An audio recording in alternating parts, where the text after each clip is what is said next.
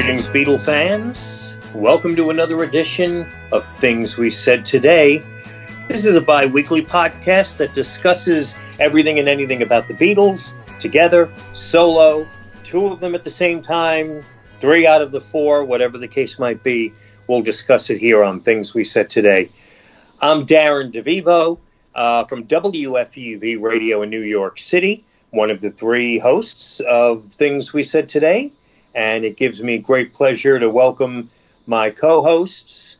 You know them as longtime Beatle radio program host, 37 years of doing Beatles radio programs. Used to be on WDHA in northern New Jersey and was on XM radio for a while, currently hosting Every Little Thing, which is broadcast live on Wednesday nights at 8 o'clock on WNHU in Connecticut, and also available in a multitude of other places.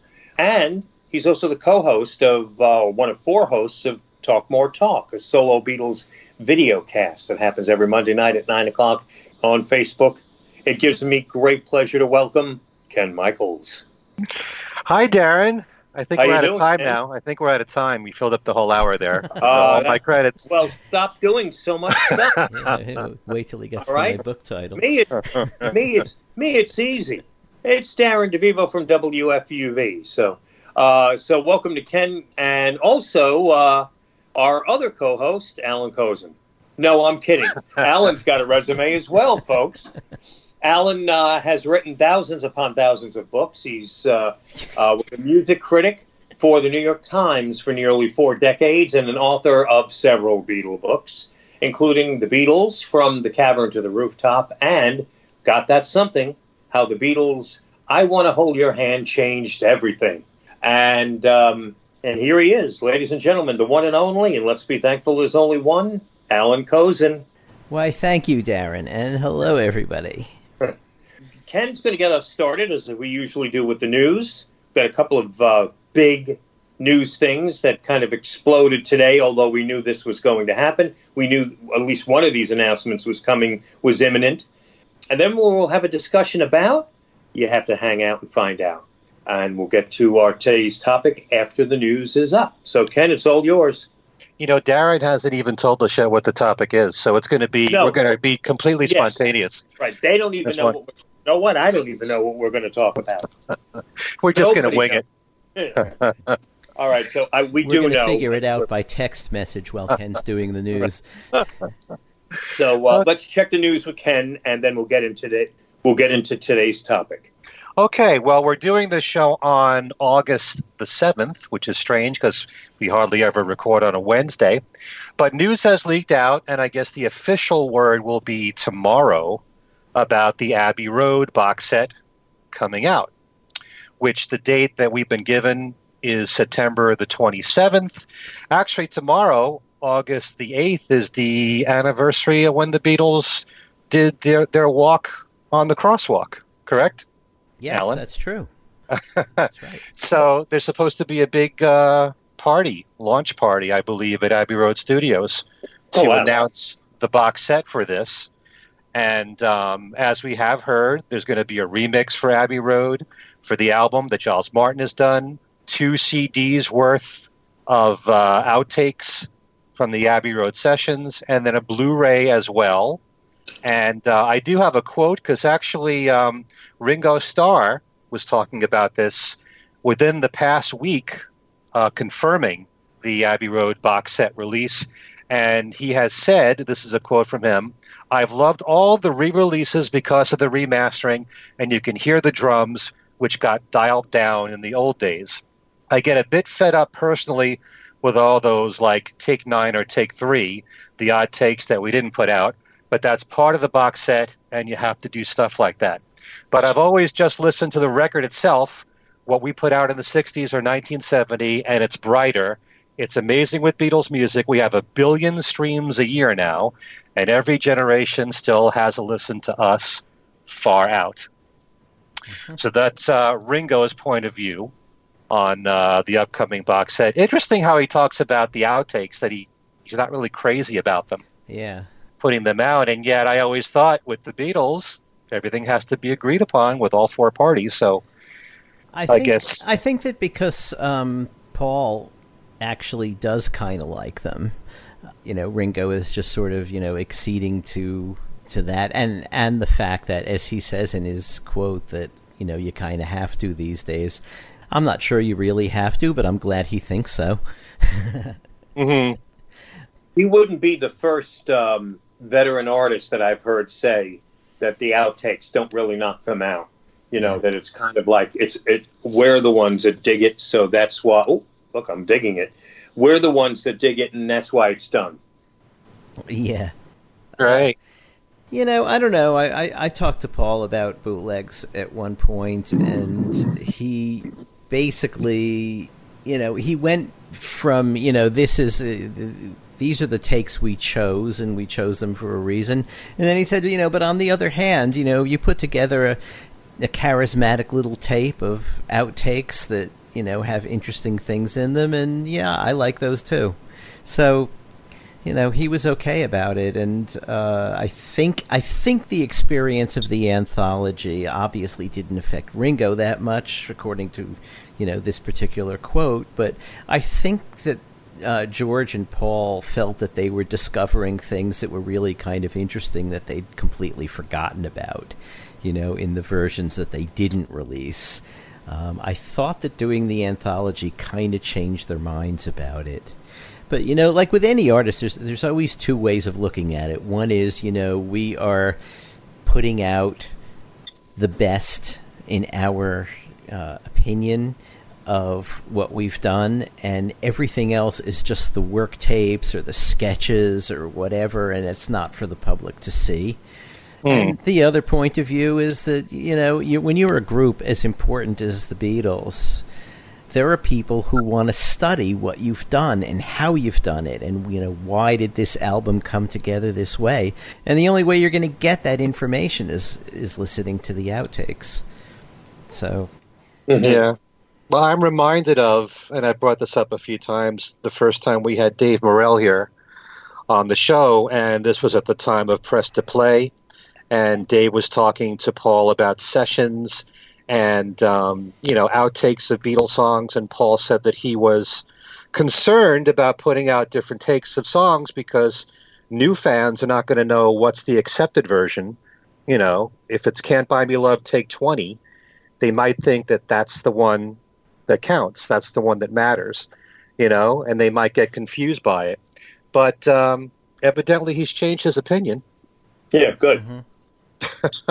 But you think George was affected by the Beatles anthology and all these outtakes? You think that he maybe gained a new appreciation for different takes of the songs, Alan? I have a feeling he probably did.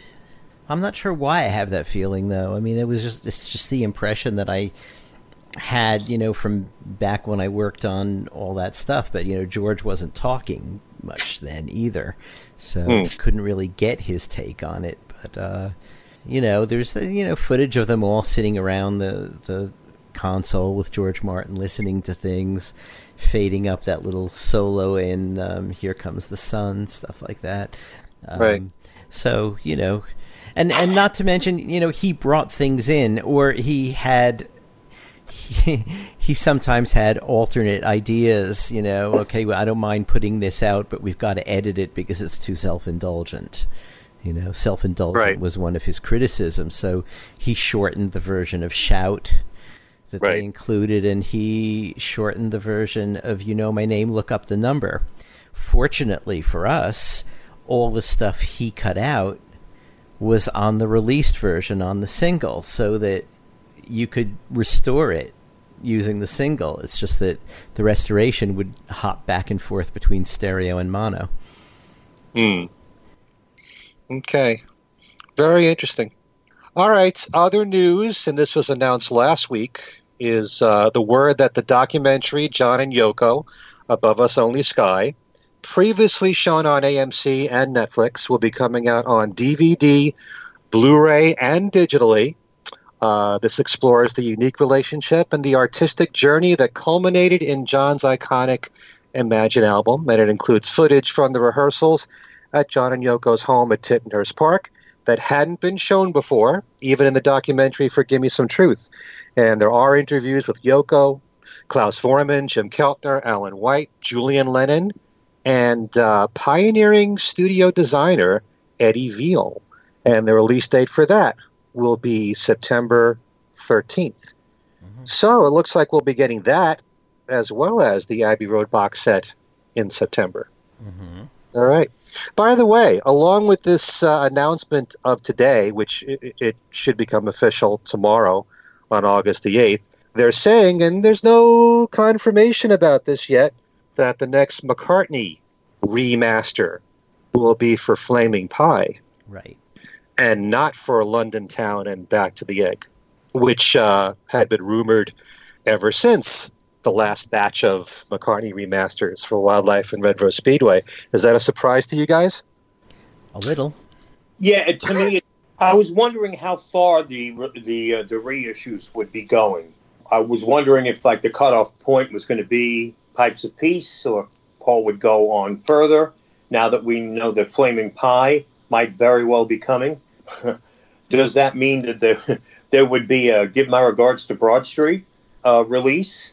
But that was the main thing that surprised me. I've always felt that Paul he's not releasing these albums in chronological order, and I think that's good because it kind of mixes things up. It allows other albums to stand next to, or later albums to stand next to early, and vice versa.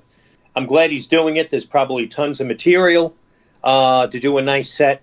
We know there's a bunch of unreleased tracks, so I really wasn't surprised when it was announced, that it would be Flaming Pie.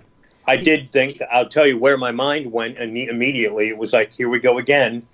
We've got Flaming Pie. We got Abbey Road. We got Flaming Pie. I forgot all about the Blu-ray and DVD of the John and Yoko film. It's all going to come out at the same time at the end of the year, and money will be flying out of my wallet. Just like last year when it was Imagine and the White Album and the Wings reissues. Yeah, maybe they should do this at tax refund time instead. But, they have gone, you were saying you thought they might go through Pipes of Peace, but they actually had gotten up to Flowers in the Dirt. Right. I'm sorry. Yes, I'm sorry. I forgot about Flowers in the Dirt. But yeah, I guess, when that came out, I realized, all right, well, we know Paul's going this far. I wonder if he would take it beyond. At what point do you reissue albums that technically aren't, quote unquote, that old? Does Off the Ground, is that going to be coming out? So, but I guess if Flaming Pie is being brought up in the conversation of reissues, then it is entirely possible. Sure. That, Off the Ground and later albums, and maybe even Give My Regards to Broad Street or something like that, might be getting the reissue treatment. Yeah. I don't see why not, really, because, this is a guy whose archives are about as deep as, like the Library of Congress. He does dozens and dozens of, not only takes of the songs that we know and different mixes of the songs we know. I mean, before Flaming Pie came out, there was a 3-song sampler that came out, and the mixes on a couple of those songs are different than what was eventually released. But apart from all that, there's like a gazillion outtake songs, I mean, there's always extra stuff to fill these boxes out, and the documentation has always been pretty good. Not as, I mean, for me, I would like to have, complete recording dates and all that stuff, but fairly soon we'll all be getting that. Yeah. Gee, where? Yeah, and I thought it was going to be the first item in the news this week. Oh, that's right. Maybe I'll do an edit here. No, we'll make that the next one though. But yeah, I'm very pleased about it being Flaming Pie. Obviously, I would have loved it if it was London Town and Back to the Egg, but I do like the fact that he jumps around in the different decades and mixes it up. Mm-hmm. But it'll always be interesting to me to see what he picks as bonus material, because with certain albums, he'd put out CD singles, and the bonus material might be songs that were fairly old at the time and not even from those sessions. That's right. Because he had a lot of Ubu Jubu stuff. Mm-hmm. That was part of the bonus tracks for Flaming Pie. Right. so it's not necessarily from that period. That's just right. like, songs like Same Time Next Year would Mm-hmm. probably be somewhere in the London Town Back to the Egg period, Mm-hmm. and that was a bonus track from Put It There. Yeah. And Mama's Little Girl, that kind of stuff. So where he places all this stuff, I find fascinating too. Yeah. Yeah. But we shall see. And then we don't even know if there's going to be anything on John or George or Ringo, solo-wise, for the rest of the year yet. Anyway. Well, apart from the John documentary that you mentioned, so that's true. Something. Yeah, I'm still hoping for One-to-One to come out. Yeah. I mean, in a way, Above Us Only Sky is really last year's project. I mean, we've all seen it and everything, so now the Blu-ray's coming out, but, it's not like, last year we had the whole Imagine extravaganza with the book and the DVD and Blu-ray and the multi-disc album set and all that, and this is just really the tail end of that. So maybe Yoko has in mind something actually new that we haven't thought of, and One-to-One would be a good choice, I suppose. Well, if you remember last year, we only found out about the Imagine box set, I don't know, a month before it was going to come out. It was fairly soon. Mm-hmm. So you never know. Usually it'll be around John's birthday when something comes out. So if there is going to be something on John, we'll know probably this month or early next month, I would think. Anyway, but what many people might consider far more important news than all of this is an upcoming book coming out called McCartney Legacy, which is a new definitive biography series on Paul McCartney, written by someone named Alan Kozin. Isn't that funny? Someone has your name, Alan. Amazing. Actually, someone else does. I went to a dentist called Alan Kozin for a while. Did you really? Yes, I did. That's funny. He didn't say, was it safe? You do that, you walk out of there. Yeah, so it's written by me and also Adrian Sinclair, who is a British guy who is a documentary film editor, and I've also heard a number of audio projects he's done that are Beatles related and just brilliant. But those are just sort of as a hobby. But he's a killer researcher, and the way we have divided the labor. He's doing a lot of the research. I'm doing some of it. I mean, for interviews, we're sort of splitting them up depending on who's where and who's available, of us and all of that. So I've done a bunch of interviews. He's done a bunch of interviews. He's done a lot of the library research. Reading every single newspaper from the period and getting every mention of McCartney out of there. Not that we're just going to be putting together newspaper clips, but you know what? A lot of those clips, it's very interesting when you start researching this kind of thing. They were in the newspaper and now are entirely forgotten and have some really interesting information. And so, we're using that as a source. We're doing interviews. We have a lot of paperwork. We have correspondence. We've had access to people's diaries. So, it's basically the idea is that we are focusing on Paul's post-Beatles work. So our publisher, which is Day Street, which is a division of HarperCollins, is contracted to do the first 2 volumes. And the first 2 volumes are basically the Wings story. The first will take through 1973, so you get the breakup of Wings Mark I, so to speak, and the recording of Band on the Run. And then, and I guess we can take it through the release of Band on the Run. And then it picks up in 1974 with, I suppose in a way you could say it starts with McGear, because Wings plays on McGear, and there were a lot of sort of scouting for new Wings members during those sessions. And and then we'll take that through 1979, 1980, probably 1980. And we might actually step outside Wings, since the beginning of the first book is Outside Wings, really. It's a McCartney album. It kind of makes sense to end those first two books with McCartney 2. How many more books beyond the first two, we're not sure. We think in an ideal world we'd like to do 3 more volumes. When I mentioned that to our publisher last week, I think her eyes widened, and I believe I saw her head shaking no. But so they would prefer 4. But, it'll depend how the first 2 do. And, we think that we have a lot of stuff that corrects things that are in all the other McCartney bios, even the good ones. Just a lot of things are wrong. There are dates that are wrong. There are stories that, stories even that Paul has told lots of times that are just not exactly what happened. And we'll go through all of that stuff. I mean, it's going to be, I think, a very respectful book. It's not going to, we're not going to say, yeah, Paul got this wrong. It's like, okay, this is the official story. This is what the contracts and the paperwork and everything else tells us, and other people we've interviewed who were involved.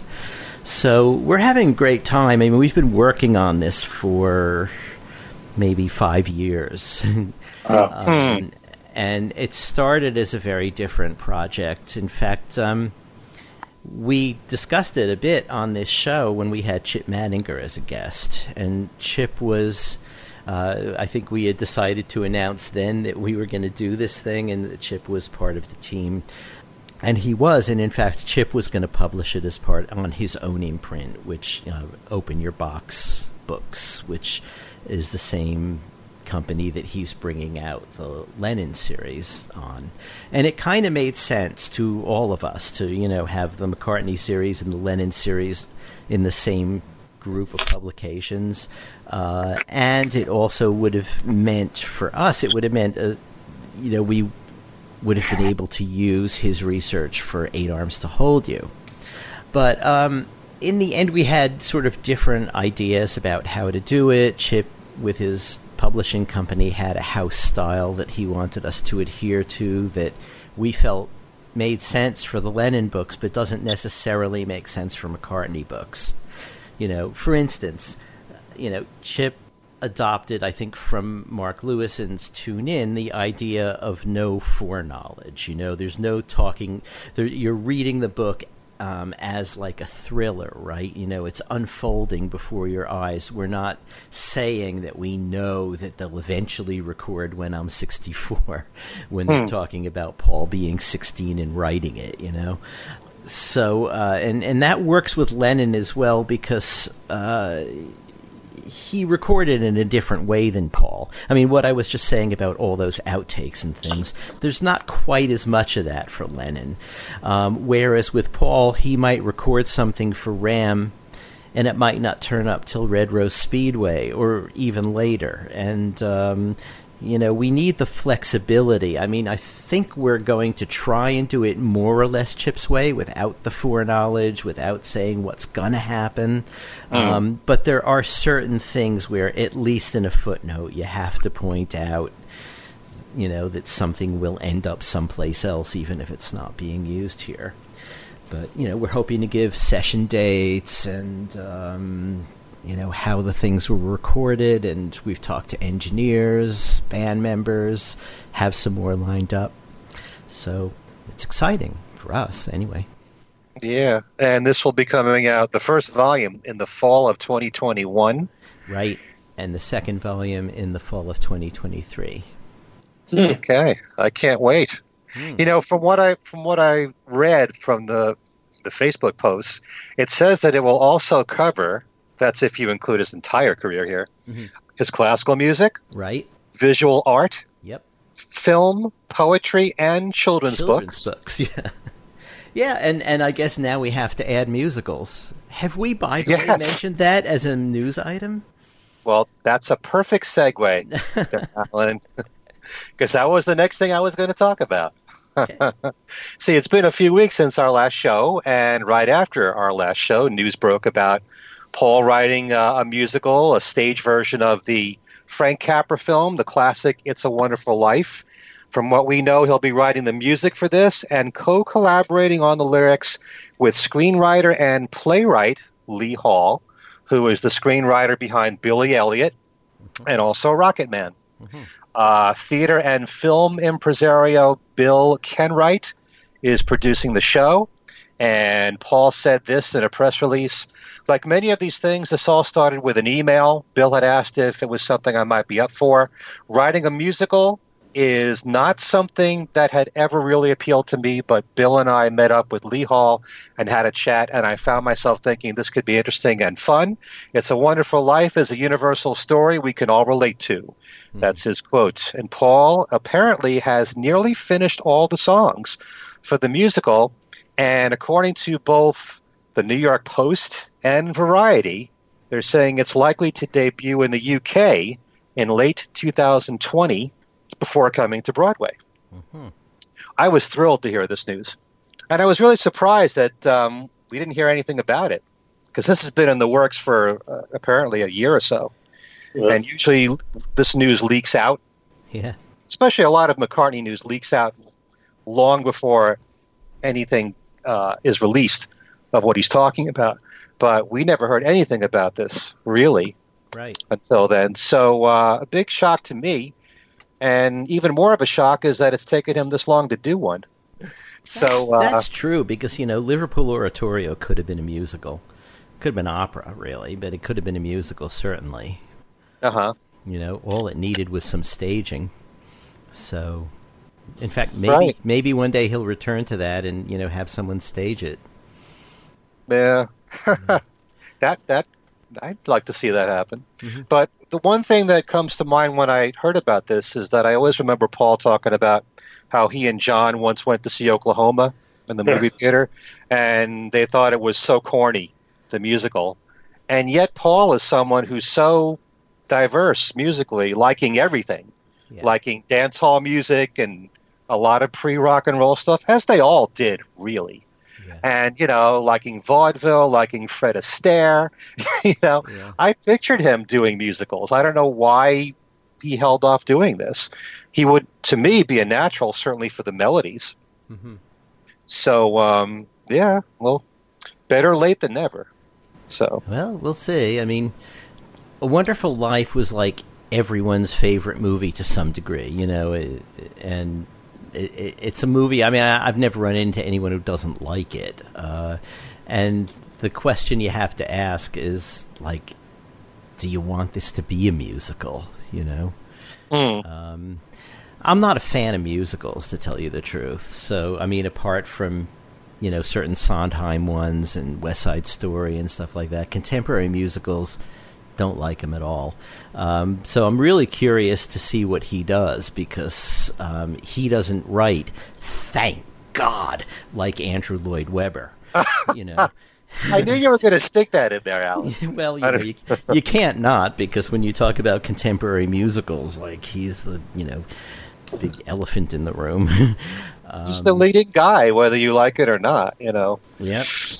So anyway, we'll see how that goes. I mean, and from our point of view as the biographers of his post-Beatles solo work, it's yet another thing to look into. So, but I mean, God knows when we'll get to that volume.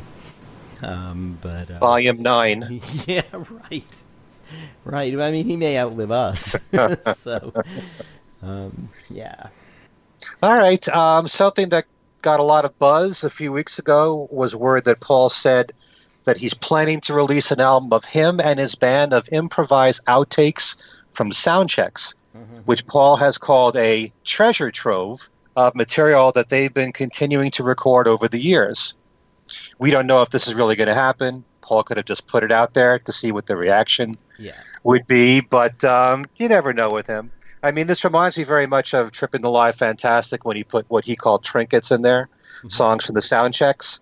Would he do a whole album of something like that? I don't know. That would be great if he did that. I loved that concept of Tripping the Live Fantastic. kind of spruced up the same old live album concept.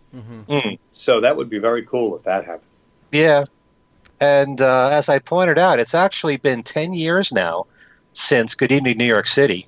Paul is really due for a new live album. And there's so much stuff that he's done since that album, live, that's never come out, officially, audio-wise. And even prior to that, in the 2000s, there are songs that he hasn't released on audio, maybe on video, with like The Space Within Us, for example. There's so much material there that I'd love to have on CD. Anyway, a few more things. Paul will be appearing on a forthcoming tribute single to Henry McCullough, the first lead guitarist in Wings. Henry, as we know, came from Joe Cocker's Grease Band, joined Wings as part of their first lineup, beginning with the single of Give Ireland Back to the Irish, and also on Red Rose Speedway and the early tours with Wings. And he left the group right before they headed to Lagos, Nigeria, to record their Band on the Run album. A single will be coming out called Long Live Rock and Roll as a tribute to Henry, and Paul is playing bass on the song. The song was co-written by Henry along with Don Mescal. The song was pieced together by a band that includes Procol Harum's Gary Brooker, Pink Floyd drummer Nick Mason. I know you'll like that, Darren. Legendary guitarist Albert Lee, and more. The single is due out very soon, August the 16th. And also, I think we did mention this in a previous show, not sure, but singer-songwriter Thelma Plum, Plum, who comes from Gamma Lerai, is so releasing... What's that? I said, so do I. She is releasing her debut album called Better in Black, that's B-L-A-K, and Paul McCartney makes a guest appearance on that. You have to put that in Volume 10, Alan. This follows Plum's EP called Monsters, released in 2014. Paul wrote guitar parts for the song that closes the album, and it's the song called Made for You. Thelma said, "It's this beautiful, simple guitar line. It was so perfect for the song." Plum is currently embarking on a tour of Australia. And also, we shouldn't fail to mention that Ringo Starr has kicked off his 30th anniversary All-Star Band Tour with a date in Windsor, Canada on August the 1st, and his tour will run through all of August, ending September 1st at the Greek Theater in Los Angeles.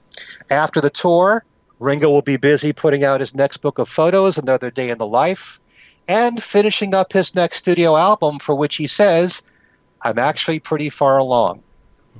Though no mention of a title yet or a release date for the album. That's all the news I have. Okay. All right. Good job, Ken. Thank you, Darren. Take it away. Topic time.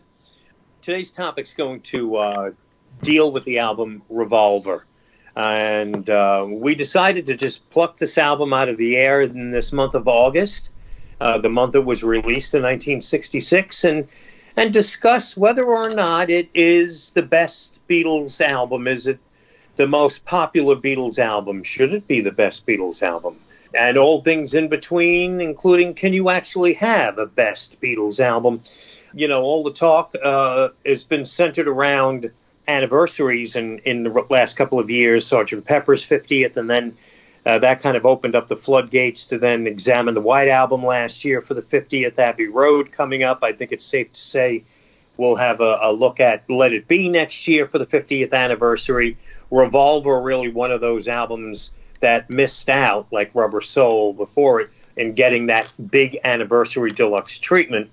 So, we decided in this month of August to talk a bit about Revolver, where we think it stands, and maybe stir up some conversations amongst yourselves about the album.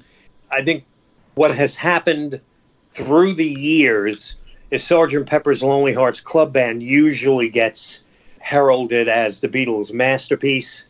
And it seems that in recent years especially, there has been some questioning of whether or not musically Sgt. Pepper's Lonely Hearts Club Band is the one. And that has opened the doors to Revolver being discussed as possibly being the best. Let's see. Let's pick the brains of Darren, Alan, and Ken and see what they have to say. So I guess, I don't know, who wants to start? How about you, Alan? Yeah, Alan. I was just going to say, how about we go with Alan in alphabetical order? Oh, okay. Okay, I guess I would come down on the there is no best Beatles album side of things. But, that said, the history of, let's say, reception of Revolver has been kind of interesting. I mean, for a very long time, everyone thought, you could find people split between Sgt. Pepper and Abbey Road for reasons that should be obvious. Of those two were people's favorites, but they're all spectacular albums, and Revolver, I think, was a latecomer to the "this is my favorite album" discussion. In the U.S., partly because the Revolver that we got was the truncated Revolver. I mean, we got a Revolver that was missing 3 songs, although by the time Revolver came out, we actually had those 3 songs, but in the context of Yesterday and Today, right? So we grew up with a Revolver that was, a really good Revolver, but it wasn't all of Revolver. It was... there were 14 tracks on the British album. We had, 11. So, it's not like there's extraneous stuff on the American album, but it just wasn't the full picture. And I think that since, a lot of us sort of switched to the British albums fairly early after discovering them, but for I think most people... in the United States, the American albums were the albums until the 1987 CD releases, which adopted the British format, and people have been living with the albums in that way ever since, and I have a feeling that maybe hearing the full Revolver won it more fans than it had before. But, I remember when it came out, and, it had Yellow Submarine on it, and which was the big hit at the time, during that 66 tour, during which they didn't play it, strangely. Well, not that strangely. If they were touring now, you just put some of the sound effects and things on a sampler key, and you're all set. You can do it. But in those days, it was a little harder. Not to mention the brass band, all that stuff. But, it is an incredible album, and I don't know why I didn't consider it up to Pepper, let's say. I don't know if I didn't consider it up to Pepper. I just liked Pepper better because of a whole lot of reasons that weren't necessarily just musical, like, the cover and the time period it came out in, and, just the whole... There's a magic about Pepper that is different from the magic of every one of their albums, and it's a more colorful kind of magic, and it was stuff we hadn't heard before in terms of effects and sounds and all of that, and yet you go back to Revolver and you hear the roots of all of that. And I didn't think about that at the time, At the time, Revolver seemed, to me, a fairly conventional Beatles album. You always expect them to make big leaps from album to album, and they did. You got the electronic stuff, you got the backwards stuff, you've got some really freaky things like Tomorrow Never Knows, you've got hard rockers, you've got everything on here. You got Eleanor Rigby. It was one of their albums that just left no base untouched. And then Pepper did that, and it seemed to do it more in, Technicolor. In fact, take the 2 album covers, Revolver's black and white, Pepper is, Pepper. It seemed to be musically kind of like that too, like Pepper just sort of exploded into all this sort of psychedelia. But, if you listen seriously to Revolver, the roots of all that are there, and it's really an incredible album. So I don't have any favorite Beatles album at this point. It used to be Pepper. Can't say that now. It's sort of, they're all amazing. I've always been fascinated. I would love to go back in time to see people's reactions to hearing, fans' reactions to hearing Revolver for the first time. and I'll let you go. I didn't want to lose this thought, Ken, but I wanted to jump in here, and then I'll let you do your thing with Revolver, Ken. But being that Alan mentioned hearing it and experiencing it at the time, I mean, I was 1 when it came out.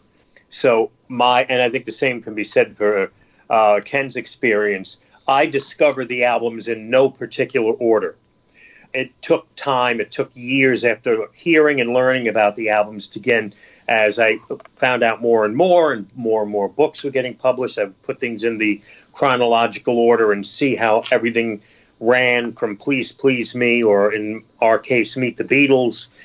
But I always wished I could see the reaction of Beatle fans in 1966 when they heard Revolver for the first time, because to my ears today, that was probably the first album I would have heard that would have made my head explode, because it was musically, when it comes to songwriting and all of that, the maturation process was natural. It was the natural step after Rubber Soul. Sonically, Revolver was the one that just blew the roof off the building, in my estimation, in a way that might have made it, I don't know, maybe made even a bigger mark on me if I was aware of its existence in '66, maybe more than Sgt. Pepper, because once Revolver came out, you were expecting, all right, they blew the roof off the house with Revolver, and now they'll take out the walls. You would expect that. You know, the first major, like, holy smoke, would have been Revolver. Just first major reaction like that would have been the Revolver album. And again, all of that I missed out on because Revolver was one of the last albums I might have been introduced to growing up in the 70s. So, but anyway, I just wanted to just jump off something Alan said. Let me just jump off something you said, which is we've had as a guest on this show a couple of times Candy Leonard, who, I don't know if you've read her book Beatleness, but in Beatleness she discusses a lot about the reactions that fans had to Revolver at the time it came out. It didn't really reflect my experience, but she's a good researcher and she interviewed a lot of people.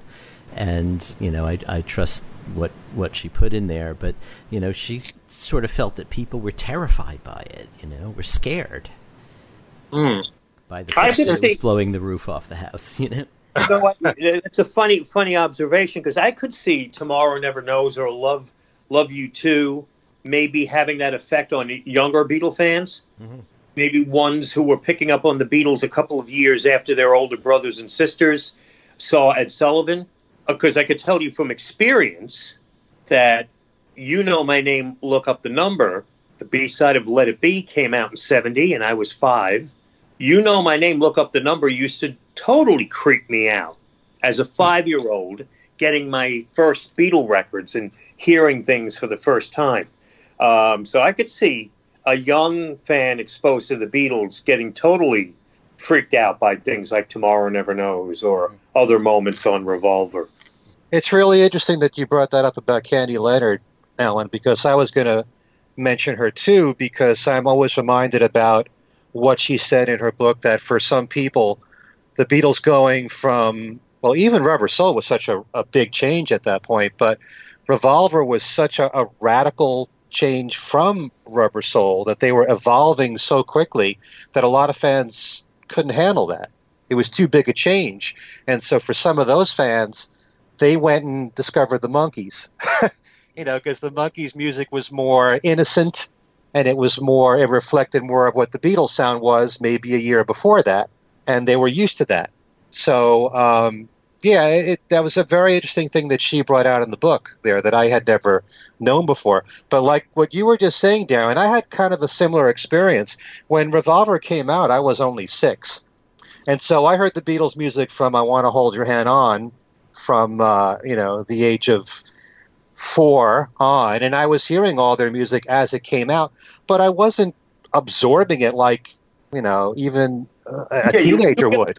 It was a natural progress, the music to me. Nothing really shocked me all that much. There was some weird stuff that I had trouble adapting to, like I Am the Walrus, and certainly Revolution Number 9. What the hell was that all about?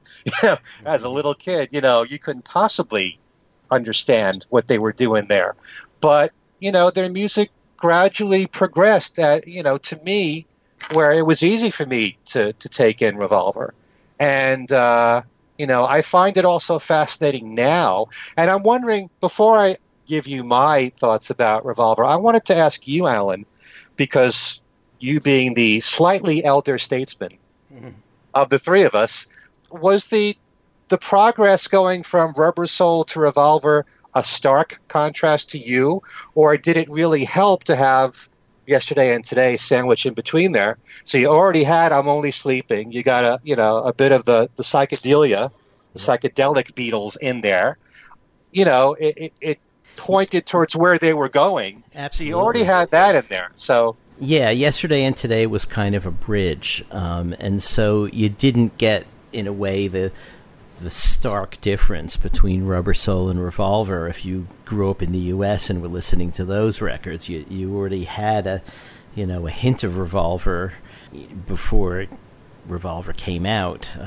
But if you think about it, the things on Yesterday and Today, which are I'm Only Sleeping, Dr. And Your Bird Can Sing, and Your Bird Can Sing, I mean, in a certain way, those are sort of, well, I'm Only Sleeping isn't really conventional because it's got the backwards guitar solos and it's got this sort of weird dreaminess, but it's not like it was Tomorrow Never Knows and She Said, On the other hand, it also wasn't the peak ballads of Revolver either. It wasn't Good Day Sunshine and Here, There, and Everywhere. So there were still plenty of surprises to be had on Revolver, but it like you say, having Yesterday and Today in between there just sort of was like a bridge. But also Yesterday and Today was such a mishmash. I mean, it had stuff from Help, Yesterday itself, right, it just bits that had been left off Rubber Soul or gotten early from Revolver, and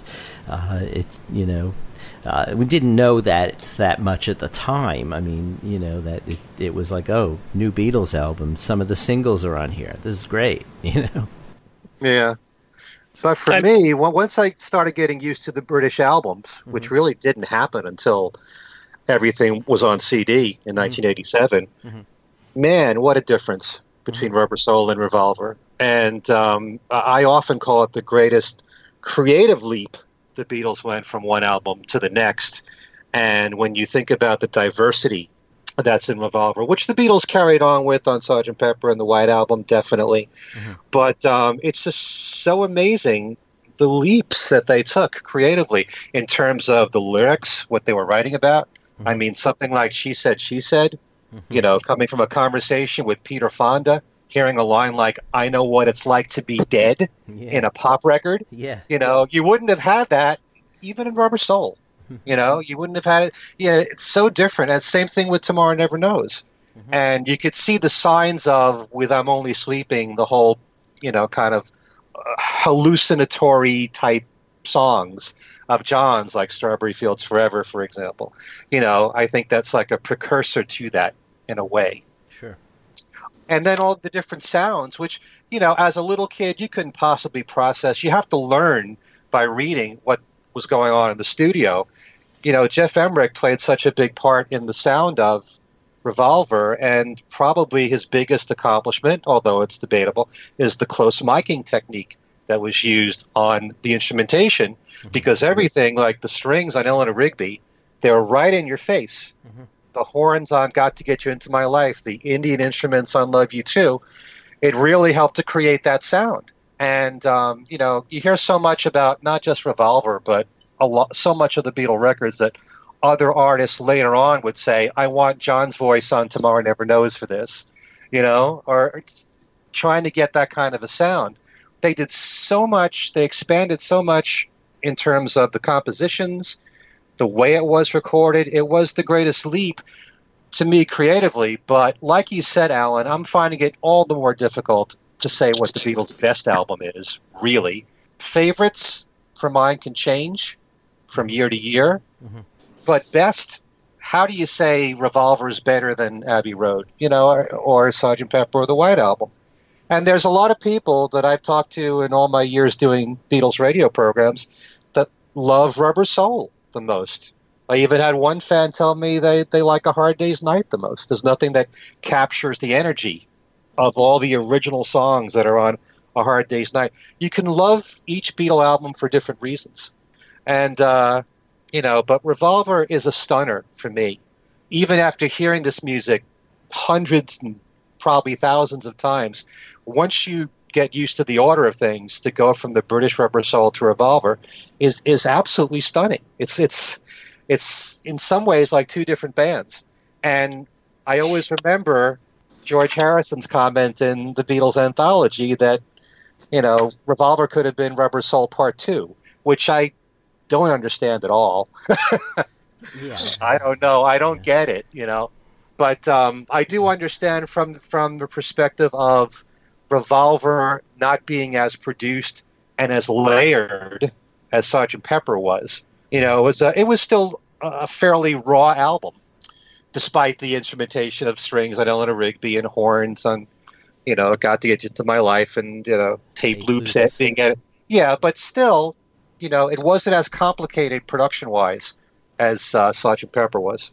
Mm-hmm. Yeah.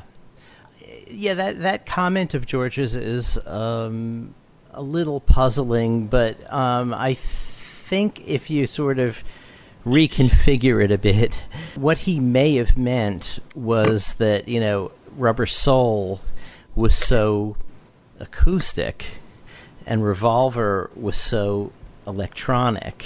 It doesn't totally hold because you still got Rigby on there and you still got, Here, There, and Everywhere, but as an overall sort of feel, Revolver is much more sort of out there and electric and amplified and full of strange new techniques, whereas Rubber Soul sort of has an overall acoustic feel, although not all of it. There's plenty of electric stuff on there too. Yeah, I mean that's the best I can make of that comment, because when he says it seems like Part 1 and Part 2, really Revolver and Pepper seem to me more like Part 1 and Part 2. I could see that. Yeah.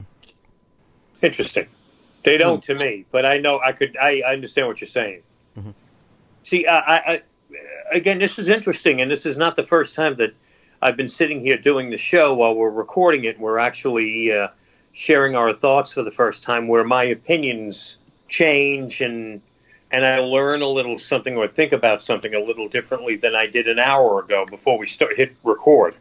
Yesterday and today, kind of, even though I didn't experience the albums in chronological order, I mean, to me, getting exposed to Beatles music happened mostly at Christmas time in the 70s, because that's when I would get Beatle albums along with other albums as Christmas gifts. And in some instances, they were albums I didn't even know existed. And the number one that pops into my head is Magical Mystery Tour. I didn't know what Magical Mystery Tour was. I think I knew there was a song. But when I received the album as a Christmas gift in the mid-70s, probably by the time I was around 11, I didn't know what it was. It was basically Santa Claus. I later just found out last week that Santa was my mother all this time. Basically going into the record department, probably in a Corvettes or into a Sam Goody or something like that, and asking for help. My son likes the Beatles. Okay, what do you suggest? Or something like that.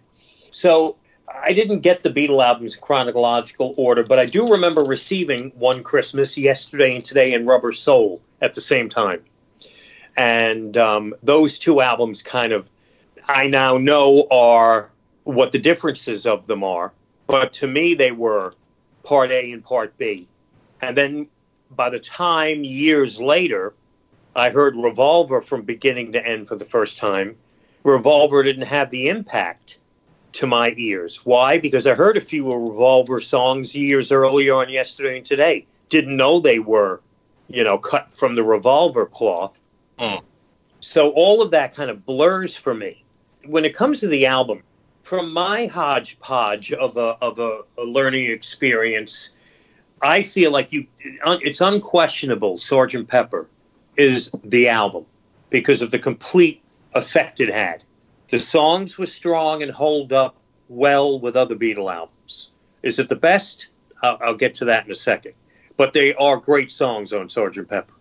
So that's taken care of. But Sgt. Pepper also had its effect on culture, its effect on music, on society at the time, it being a reflection of the times, it being a groundbreaking album visually. Little nuances that we take for granted today that were innovative at the time. Inserts, giveaway items coming with an album, a gatefold sleeve for a pop album. Not the first, but done in such a way that really caught everyone's attention. A gatefold with a multicolored picture of the band inside, and the whole package. The package, the music, its effect on society, its effect on culture, it being a benchmark in popular music makes Sgt. Pepper the best album. The other albums didn't have that. The White Album did not have, I think, the type of, trying to think of the right way of putting it, the same kind of effect, say, for example, on culture that Sgt. Pepper had. Does that make sense, if you know what I'm saying? Yeah, definitely. If you strip all of the visual stuff away and the influence it had and just look at the songs pound for pound, no, Sgt. Pepper's not the best, and Revolver stands up with all of the Beatle albums. But I ultimately then come back to, you really can't ultimately say there's a best Beatle album, because you can make the argument that Abbey Road's the best. You can make the argument Revolver's the best. I've kind of been looking at the White Album a little differently the past few months since the reissue came out last year, and you can make the argument that the White Album's the best. Some could even say Magical Mystery Tour, which was a creation of a record company, holds its own with all of them.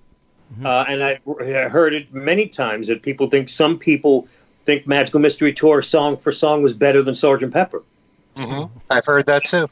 I think it's all kind of so blurred when it comes to the Beatles that you can't really say the best album, your favorite album is, but the best album, there is no such thing when it comes to the Beatles.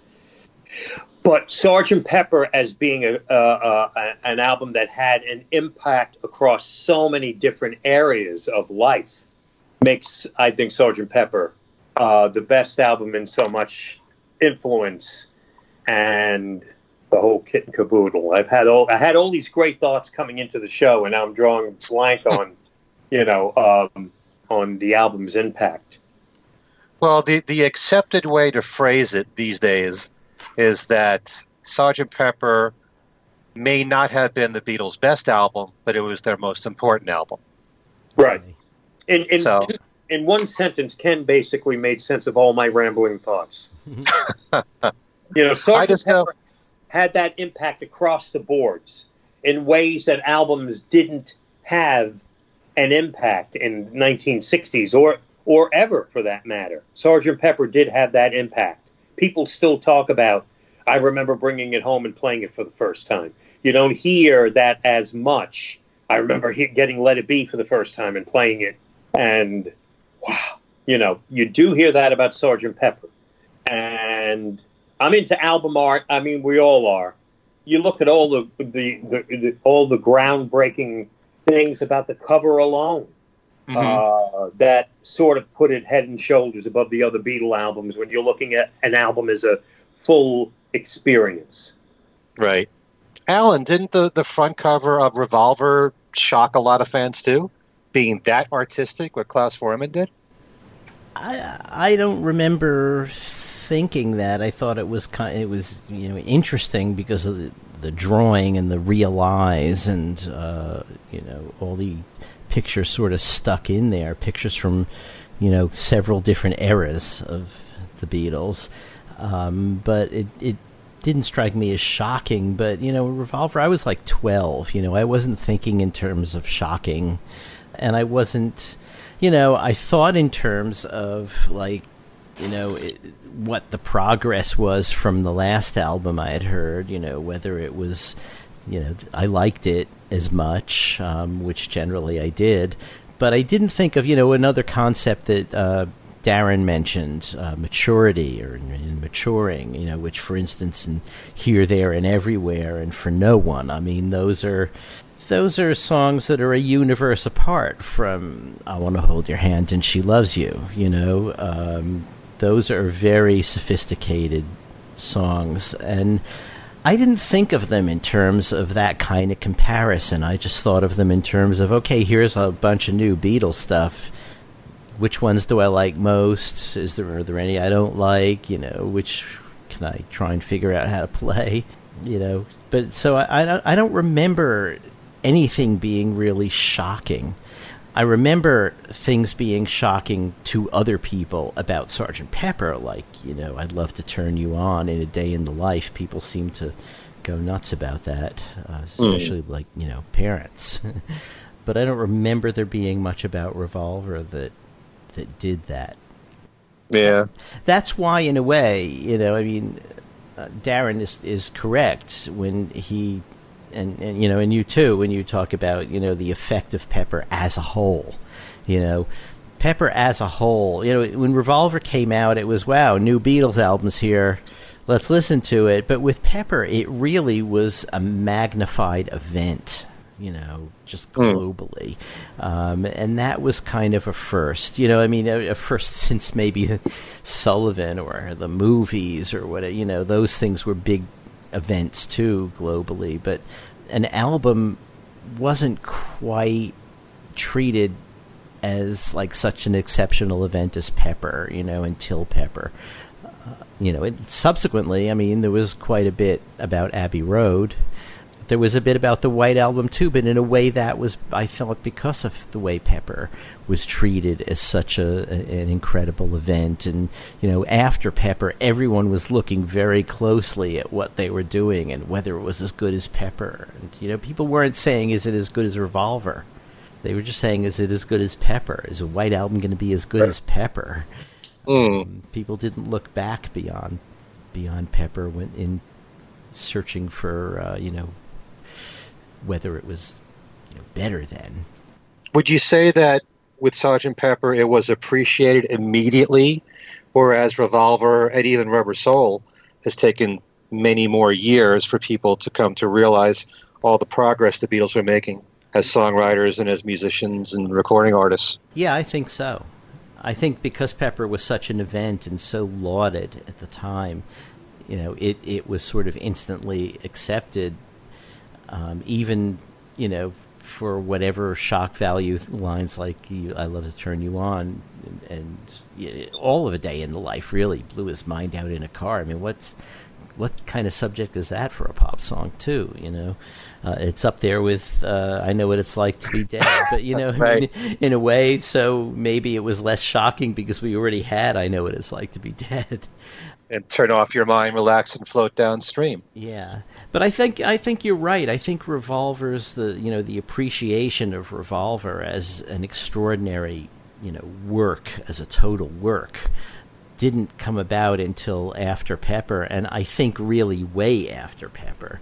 You know, when Robert Rodriguez wrote his book about Revolver, saying that, you know, he thought it was the Beatles' best album. I mean, that was the first time I remember hearing anybody say that. It just wasn't something that was, you know, it was just natural to think that Pepper was. And you might think Abbey Road was, but I never heard anyone say Revolver. And I think, you know, it's been the last few years really listening to it closely again and saying, well, wait a minute, why did we sort of overlook Revolver? I mean, overlook is maybe too strong because everyone liked it, but why didn't we think Revolver was up there in consideration for the greatest Beatles album? You know, it definitely has a lot going for it. Well, you know, that's how I remember it, that Sgt. Pepper was always the album that was the greatest album ever, not just by the Beatles. Mm-hmm. And, you know, as I see it, it's only, you know, as we've said in recent years, that Revolver has gotten this newfound respect. But then one of our listeners and guest here on the show, Mike Lynch, remembers that Beatle fan back in the 80s was writing about Revolver as though it was their best album. So, you know, I don't remember that. I'm sure it's true. But, you know, I've seen surveys like with Mojo, where Revolver was the #1 album of all rock albums. But then I've also seen recent ones from a recent one from Rolling Stone where Sgt. Pepper was back to being number one. So, I don't know. I think that if you take the album apart and just examine the individual parts, just the individual songs, you can make the argument Revolver is as good as the Beatles get. Add on top of that the sonic innovations. As I mentioned at the beginning, that to me was the thing with Revolver where they really took off. So add the sonic innovations on top of the fact that, you know, every song's a winner.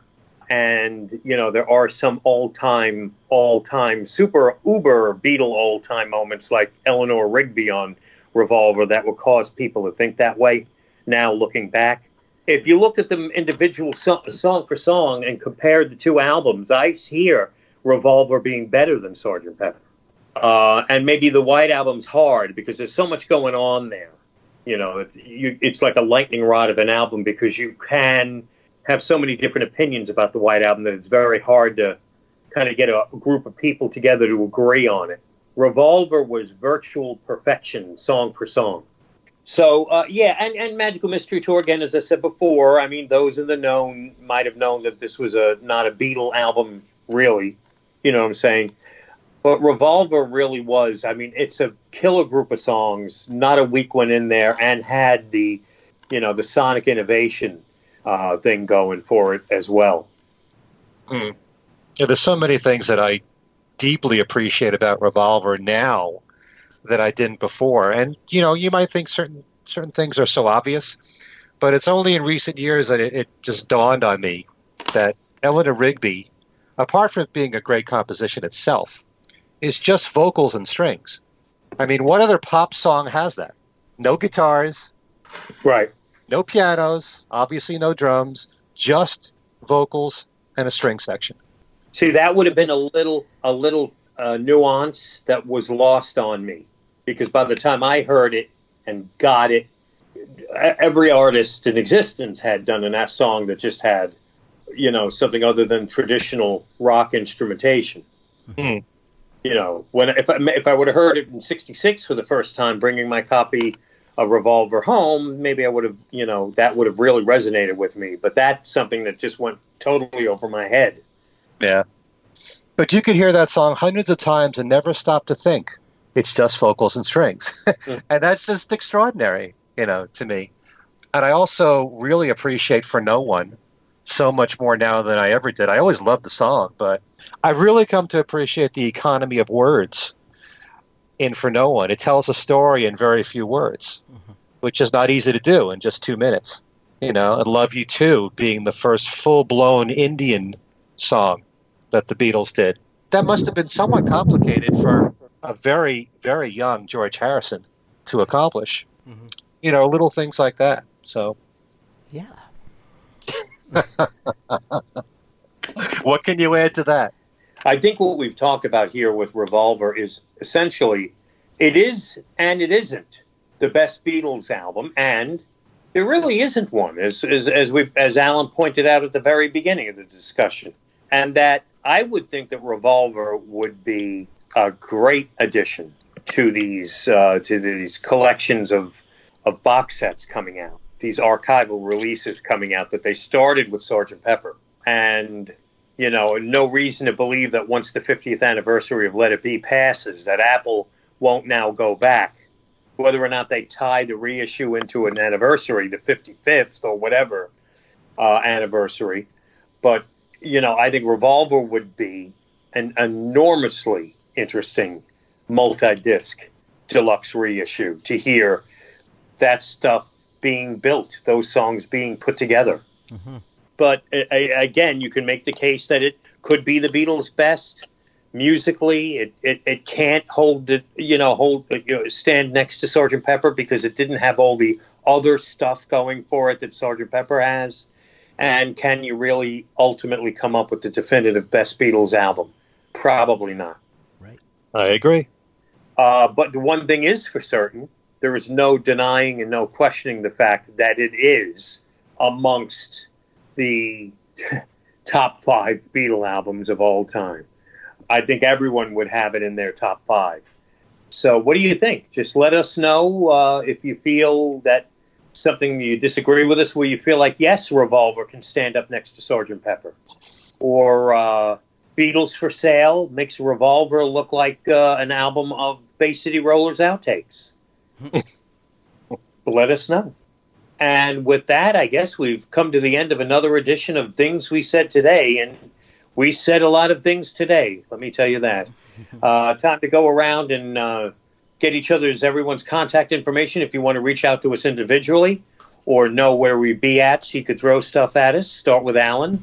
Okay. You can reach me on Facebook at either Alan Kozin or Alan Kozin Remixed. You can reach all of us by email at thingswesaidtodayradioshow@gmail.com. That's thingswesaidtodayradioshow, one word, @gmail.com. We have a Twitter account, Things We Said Fab, and a Facebook page, Things We Said Today Beatles Radio Fans. All right. And Ken? My email address is everylittlething@att.net. I have a Facebook page for the name Ken Michaels. And I have my website, which is kenmichaelsradio.com. I do want to make mention of the fact that in the last few weeks, I've had the chance to interview a couple of really fine people. One of which, his last name is McCartney. It's not Paul. It's his brother Michael, because of the new reissue of McGear. And we did an interview that lasted close to 2 hours long, which hopefully by the time this show goes up will be posted in its entirety on my website. My most recent page of interviews is interviews page 4, so you'll find it on there. And I also did an interview with Michael Hill, who was one of John Lennon's childhood friends through grade school and high school. And I guess you'd have to say that the one person who was closest to John in his childhood before the Beatles came along was Pete Shotton. Michael would be another good friend of his, and they spent a lot of times at his own house where they listened to records together during their lunchtime breaks. And that had a very big effect on John. And one particular record, which I won't mention, which he claims had a profound effect on John, enough to have him start a band of his own. He put out a book a few years ago called John Lennon, the Boy Who Became a Legend.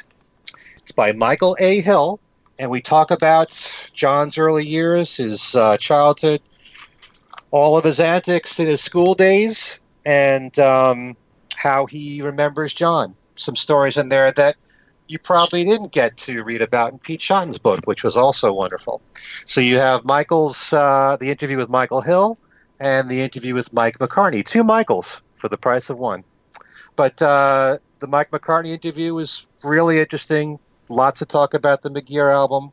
We talked about their dad a lot and his early years in the Scaffold. So again, that's at interviews page 4 on my website. Don't forget Beatles Trivia every week, where you can win one of 9 great prizes. And that's all at kenmichaelsradio.com. And that's about it, because you gave me a whole commercial at the beginning of the show, Darren. So my contact information, pretty basic. You can email me directly at darrendevivo@wfuv.org, DARRENDEVIVO @wfuv.org, or go to Facebook. I have 2 pages, but the one that I would prefer you go to and click like is Darren DeVivo @WFUV Radio. That's the name of the of that page. If you do send me a friend request at Darren DeVivo, I'll probably ultimately only ask you, if you didn't mind, go over to the other page and click like over there. So that's where you'll find me. I think by the time Monday, if you don't allow me 2 seconds to plug something, I have been away from WFUV since May 6th because of my knee injury. I had ripped up my left knee pretty bad and needed surgery, and have been out of work and have not been able to kind of basically get around well. So I have not been on the air at WFUV since early May. It's quite possible. I don't know for certain yet, but by the end of the month, by the end of August, I'll be back on the air during my regular shifts again. I'm hoping. But in the meantime, next Monday night, I say next Monday night because we're recording this now on the 7th of August, a Wednesday. Monday night, the 12th, Tuesday, the 13th, and Wednesday, the 14th, 9 p.m. Eastern on WFUV, New York City, 90.7 FM. Stream it around the world at WFUV.org or get the WFUV app. I will be hosting 3 Woodstock specials, a part 1, part 2, and a part 3, celebrating the 50th anniversary of Woodstock. The actual anniversary is the 15th, 16th, 17th, and 18th of August. And a few nights before that, I'll have 3 one-hour specials. Well, I'll be playing a selection from almost all of the artists, almost all of the 32 artists that appeared at the Woodstock Festival. So that'll be on WFUV on Monday night, Tuesday night, and Wednesday night, the 12th, 13th, and 14th at 9 p.m. Eastern. One other thing that we should mention is that I will be seeing Ringo Starr and his all-star band for a couple of concerts, as you will, Darren. So probably by the time we do our next show, we'll be able to talk about the concerts. Yes. I'll be at the New York City show at a relatively new venue that I've never been to by the South Street Seaport. That's Sunday the 18th. And you're seeing that on Long Island, right, Ken? I'm seeing him in Bethel. Nice. A concert in Bethel, and also on Long Island in Farmingville. So 2 concerts in a row, 2 days in a row. And being a Woodstock aficionado, I don't know if you've been to the museum yet. No, I never have. It is like being, it's holy ground up there. Let me just say that. It's incredible. Okay, I'm going to make sure, obviously I'm going to be in the area, so I will make sure that we see the hill is where the festival took place, from where the Bethel Woods Amphitheater is. Mm-hmm. Okay. I'll definitely check out the museum. You have to, absolutely. And I just quickly want to mention one other thing that I've done recently that has just gone up, which is the latest episode of Swinging Through the 60s with Richard Buskin. This time I'm filling in for Eric Taros, who was ill. And the subject is the first part of the Let It Be sessions, centering around George's departure. We play quite a bit of session tape, including a lot of the discussions that went on about where the concert would be and everything else. It was they were debating, but we also look closely at whether a lot of the reported aspects of the Let It Be sessions, like John's heroin use and the supposed bad feeling that went through all of it, some of which was there, but I think as everyone who's listened to all the Nagra tapes knows, it wasn't entirely like that. That is episode 30 of Swinging Through the 60s, and give it a listen. All right, so for Alan Kozin and Ken Michaels, I'm Darren DeVivo. This is Things We Said Today. We will see you again in a couple of weeks.